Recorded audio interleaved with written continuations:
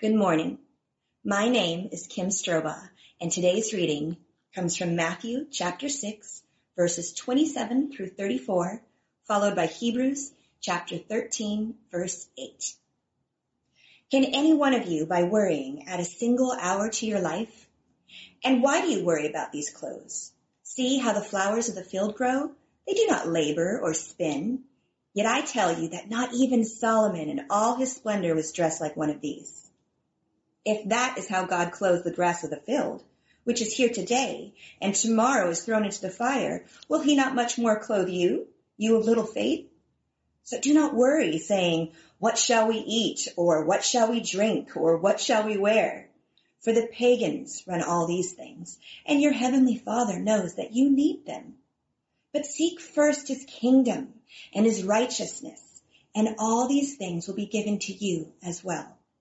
Therefore, do not worry about tomorrow, for tomorrow will worry about itself. Each day has enough trouble of its own. Jesus is the same yesterday and today and forever. This is the word of the Lord. Good morning, everyone. This morning we have the privilege of hearing from Pastor Mark, and I get to interview him, maybe asking some of the questions you've been wondering about in his life of ministry and as a follower of Jesus. You heard the scripture already, and so we're going to engage together. He's going to unpack that scripture and tell some stories about how that's impacted his own life and his years of ministry. Many of you have heard Mark's sermons and teachings over these past years, so this is a chance to get behind the scenes and see what is most important to him as a pastor and as a follower of Jesus. So, nice to have you here, Mark. Hey, I'm glad to be here. 6 feet apart? Yeah, 6 feet apart. 6 feet apart. So you chose the theme, the main thing, for this final series. Why is that? Well, first of all, for human beings, life is full of complexity, and anything that simplifies the complex, I'm always in favor of. And you've probably heard me say, let's just keep this thing simple. So that's the first thing. And then secondly, Jesus is the master of simplifying the complex. And we see that in the passage that we're going to be looking at today. Seek first the kingdom of God, and then all these things. You know, what are all these things? Well, we could all make a list of what that might be. They'll be added to you, but keeping the main thing. And you also see it in when Jesus is asked about the law, what's the heart of the law? And there's 613 commandments for anybody who's counting that we find in the Old Testament. And so what does he say? Love God with your whole being and love others as you love yourself. He takes that complexity and he simplifies it down. So then in the Bible, you've got these 66 books that can seem overwhelming, and as you know, it's complicated. But there's this golden thread that goes throughout Scripture. And it really is simple. And it is that, you know, God made the world. He loves the world. We have made a mess as his creatures. And he loves us enough to want to redeem that mess. And then one day he's going to clean up the mess. And so that's the whole, really the gospel. And it's a simple, anyone can understand it. I should say a child can understand it if the Spirit enables them to. And my story there is that when I was in college, at the end of my college years, my sister's boyfriend, we were pretty close, and we were hanging out at a bar together down in Olympia. And I just remember, and I was thinking about God, and I wasn't a Christian then, but I was thinking about if there were a God, you know, what would he be like? And her boyfriend had all these, and he went to Stanford, so he was one of these smart guys, you know. And I remember just turning to him and saying, over a beer, some profound thoughts happened, and I said, Tom, if there were a God, don't you think he would make himself knowable to anybody who would want to know him? I mean, it isn't that complicated. I mean, or at least he would want to make himself known to anyone, like a child even. And I remember saying those words in a bar in Olympia. So this thought of keeping the main thing, I think is just really important. And that sermon series has amplified that as you've gone forward. So we heard the scripture out of Matthew 6 where Jesus speaks about that. Yeah. How does that apply to this main thing? Yeah, particularly verse 33, which is the kingdom. Seek first the kingdom of God and His righteousness. Let's go with the kingdom first. And the kingdom of God. There's many kingdoms. The potential for kingdoms is endless. And last week I talked about isms, and every ism is a kingdom. A kingdom is anything that has this power to it, authority to it. It captures your imagination. And so anything in that category is a kingdom. It has sway over you. And Jesus is saying that the kingdom of God is, it's the kingdom where God rules. And it would begin, first of all, I would see it the way Jesus is talking about, in our hearts, that He would rule in our hearts. And then it wouldn't stay there. It would go out into our behavior and ultimately into the world as He redeems it. And then it's not just the kingdom. You have the parallel, seeking His righteousness. And that word righteousness has a deep history in the Bible. And it also is something of the heart. And it means a character or a virtuous heart that is seeking good. And but then it's not just contained in the heart. It has to find its expression, and particularly with righteousness, in a social setting. And so today, when we talk about racial righteousness, we're talking about the right ordering and good and fair ordering of racial relationships. And so that's one of our big topics of the day. And it's helpful to think in the Old Testament, the word righteousness or a righteous person is someone who is willing to disadvantage themselves for the sake of another person. So that's a pretty high calling. And you see that in Jesus Christ. He's the ultimate person who disadvantages himself as He dies for us. Now, for me personally, the way I reflect on this is, am I a kingdom follower and am I a righteous person? And that's where it gets real tricky. And I know myself well enough to know that I, along with every other human being, there's this gap in our lives between what we should be and who we are. And how do we live with that gap? And then when you're a pastor living with that gap, do I need to finish the sentence here? It's harder to manage that gap. But that gap between how we function and where God wants us to function is where His grace comes in. It's where the Spirit works, and He closes that. That's what growth is closing of that gap over time. So for me, the question comes up is, how can I preach God's Word if I'm not fully living God's Word? Every Sunday I have to wrestle with that, and I have to pray that God would show me how to do that, grow me how to do that, and it's that is a big deal for me, and living into God's grace, internalizing God's grace. So it's not just a doctrine, the doctrine of grace. If it's not imparted to me, what is it worth? And I would say that for everyone. Yeah. So anyway. Yeah. So that passage, Jesus speaks about a lot of things that touch us at that deeply personal level. What else do you see in that passage? Well, the word anxiety is huge, and that's the context of what Jesus is talking about is anxiety. So He talks about the birds of the air and the lilies of the field, and brings it down to human beings and the anxieties that we feel. It's when you think about life, Jesus, He is so insightful. He knows that part of our anxiety, at least, is the struggle with all these things. And He's giving us a tool to navigate all these things that cause anxiety. He doesn't want that for us. So seeking first God's kingdom and God's righteousness is a wonderful gift. When you think about today, I got online yesterday and I just Googled anxiety index. And it's really high right now. And I don't think I have to give all the reasons why it's so high.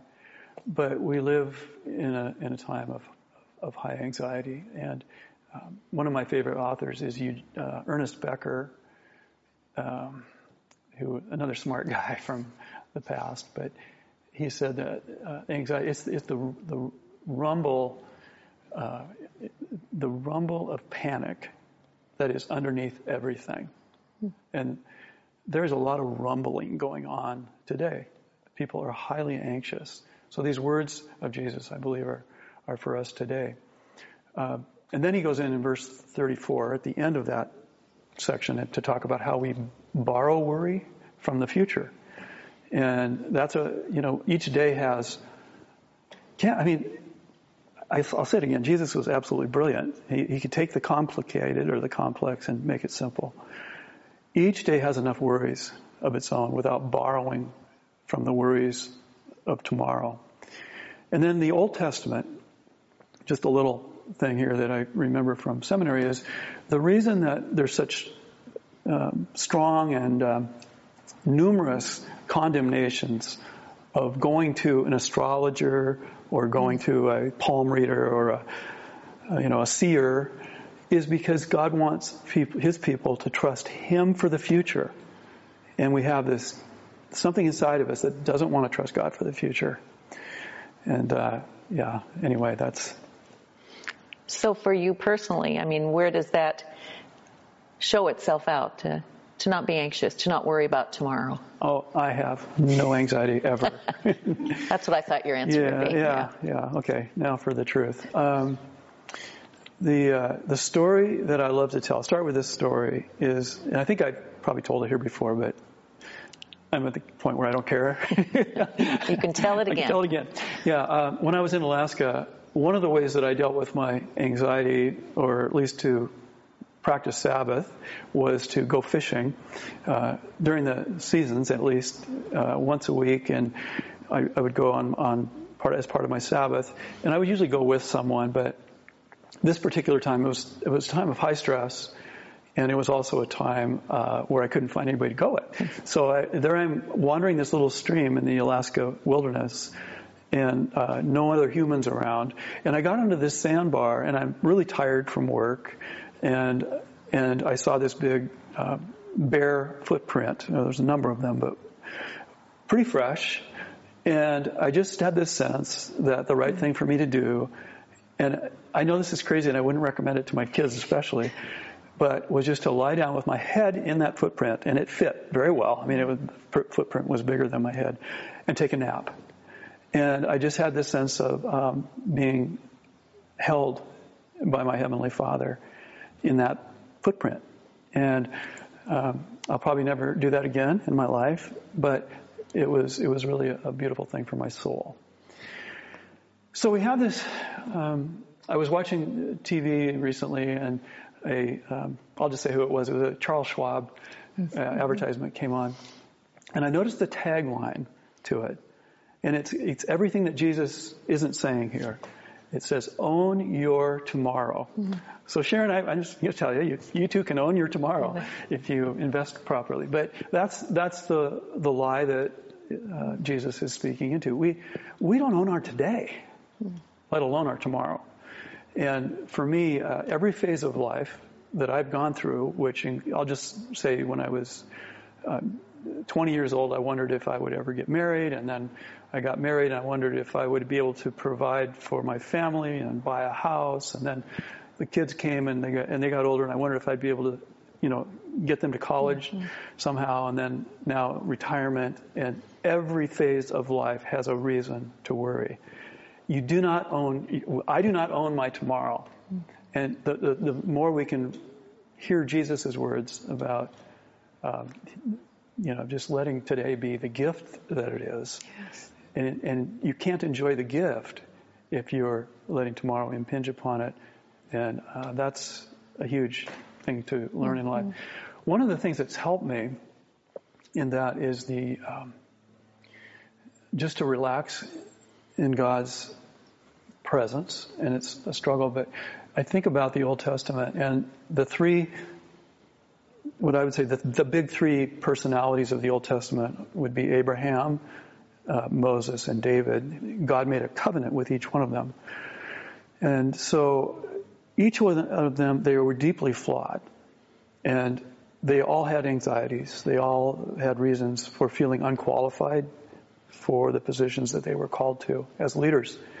And yet, God called them as leaders. So I look at my life as, somebody who was, they would say learning disabled now, when I was in grade school.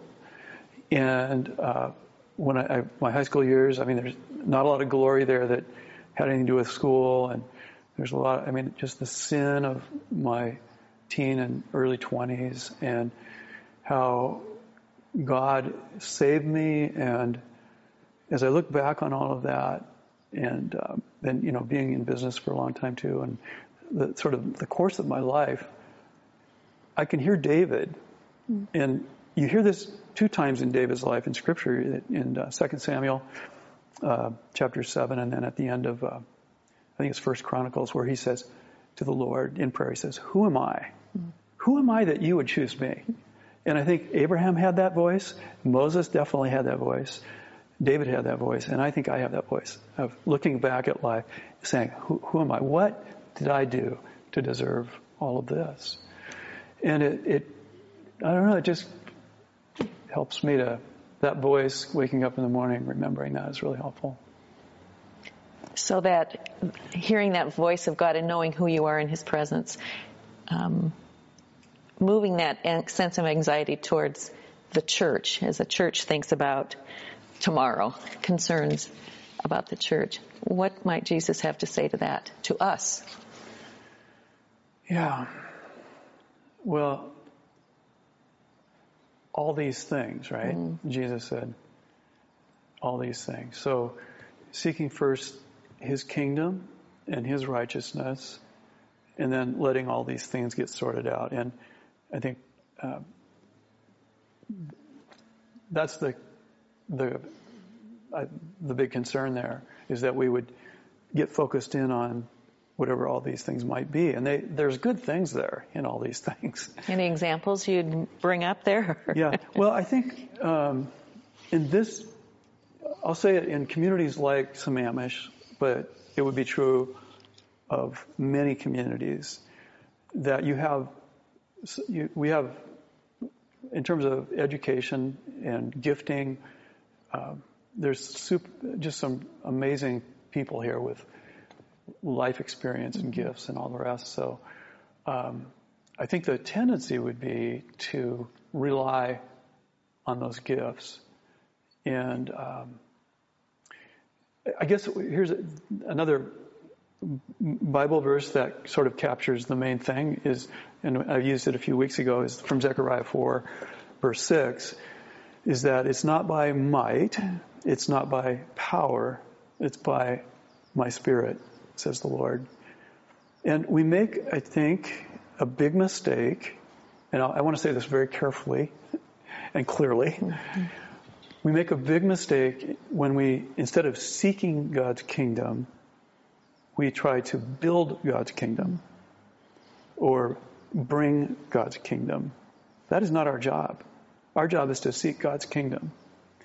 And when we try to build it or bring it, we're operating not in the Spirit, but simply out of our gifting. And that gifting it is ultimately from God.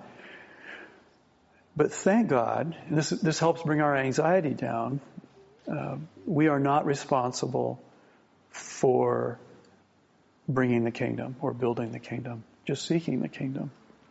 Thank God for that. Yeah. And one of the phrases that I've had to just struggle with, or it's a question I've had to ask myself in every phase of my adult life at least, is how can I be responsible without being anxious? And I think everybody who's with us today, you'd want to ask, and that's the key, is how to be responsible without being anxious. So irresponsible is not good, but anxiety is not good. And so, you got some people who are irresponsible and they're not anxious, and you got other people who are super responsible because those guys aren't doing their job, and you got to do it for them. And then you get really anxious. And so and you look to Jesus again as somebody who is both responsible and non-anxious. Mm-hmm. Yeah, it's amazing.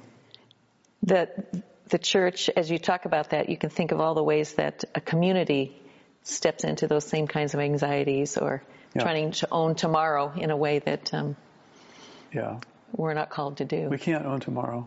Yeah. And to receive the gift of today is such a beautiful thing. And these are all things I've struggled with. So, I'm still on that learning curve. Mm-hmm.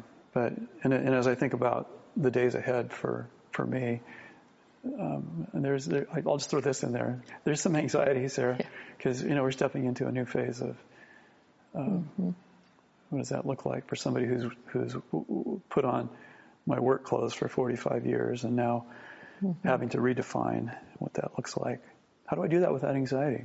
How do I be responsible? Maybe with less responsibility, but That's a balancing thing, isn't it? The responsibility, not the anxiety. And I think it's one of those things where you're continually doing this.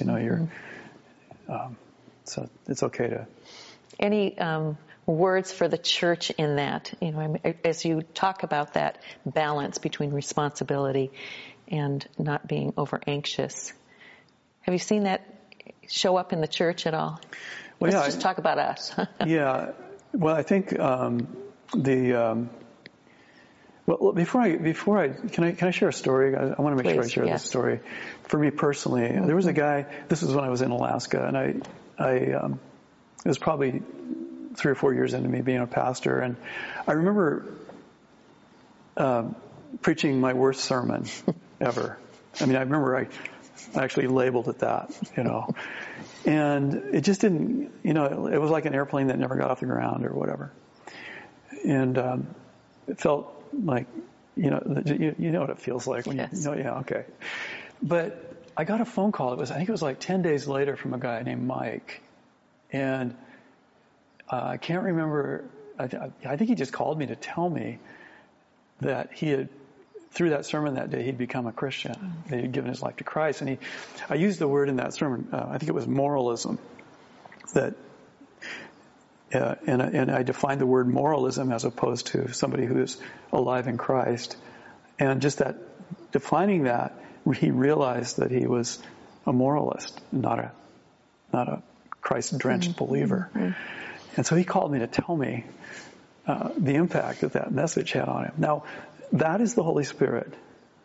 And that was my learning point, at least one of my learning points, that it's God's Spirit that is the key to the whole thing. Mm-hmm. And the kingdom of God comes by, we can pray, we act in faith, and we trust in God's Spirit. That's how the kingdom comes. And so some areas where we might get off track is thinking it comes through technology or cleverness or education or money. Those are not bad things necessarily, but that's not how the kingdom comes. Mm-hmm. So as you think about winding down your ministry and also stepping away from Pine Lake Covenant Church, what are some of your hopes for Pine Lake Covenant? Yeah, I think my biggest hope is connected with a fear that I have, and that would be, for this church, but any church, consumerism is just so much a part of it's in the air we breathe, in the water we drink, that we're always looking for something that benefits ourselves more at a lower cost. And that is not the picture of the body of Christ. And so I think it takes great wisdom to know how to approach consumerism as a Christian leader. You have to live in that world, but not be of that world. And my fear would be that, we would be religious consumers. Mm.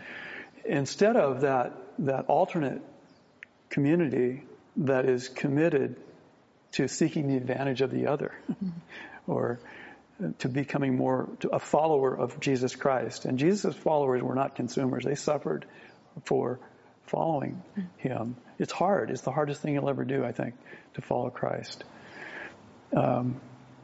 for all Christians. Yeah. So that my hope, that would be my biggest hope, is that the Pine Lake Covenant Church would be that kind of community. And I'll just add this one to close, that another main thing, verse is, and I had it read today, is from Hebrews 13, verse 8, and that is Jesus Christ is the same. Now, what else can you say this about? The same yesterday, today, and forever. Is there anything else you could say that about? I can't think of anything that is even a candidate for that. And that is the promise of Scripture to us. And I hope that Pine Lake Covenant Church keeps the main thing the main thing. Well, thank you for answering questions and sharing today and speaking into both your own life and ministry and your hopes for this community that you're leaving. It was a privilege to hear it, and I think we'll come back to this and make sure that we're keeping the main thing, a call you've given to each one of us. Yeah. So I'm going to ask you to close our time together as people have joined in with our message this morning, give you an opportunity to pray a blessing over this. Okay. Thank you. And is it okay if I pray for you? I would be welcomed. That would be a welcome well, thing. I'll include that. Yeah. Lord, thank you for this chance this morning to reflect not only on this Scripture, but upon my life with this community. And Lord, I pray that it has been a blessing to all. And I pray, God, I pray for Pine Lake Covenant Church, Lord, for your good guidance for them into the future that can only be lived in the future, not today. So we set all the anxieties aside that relate to that and receive this day as a gift from you. But Lord, the future and thoughts of the future, they do creep in. That's very real.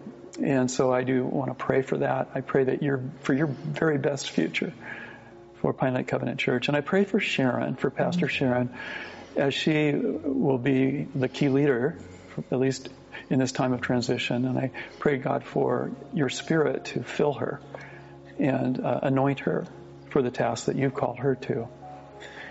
So, Lord, we remember that you are the main thing. And we are so thankful for that we are not. We pray this in Jesus' name. Amen. Amen.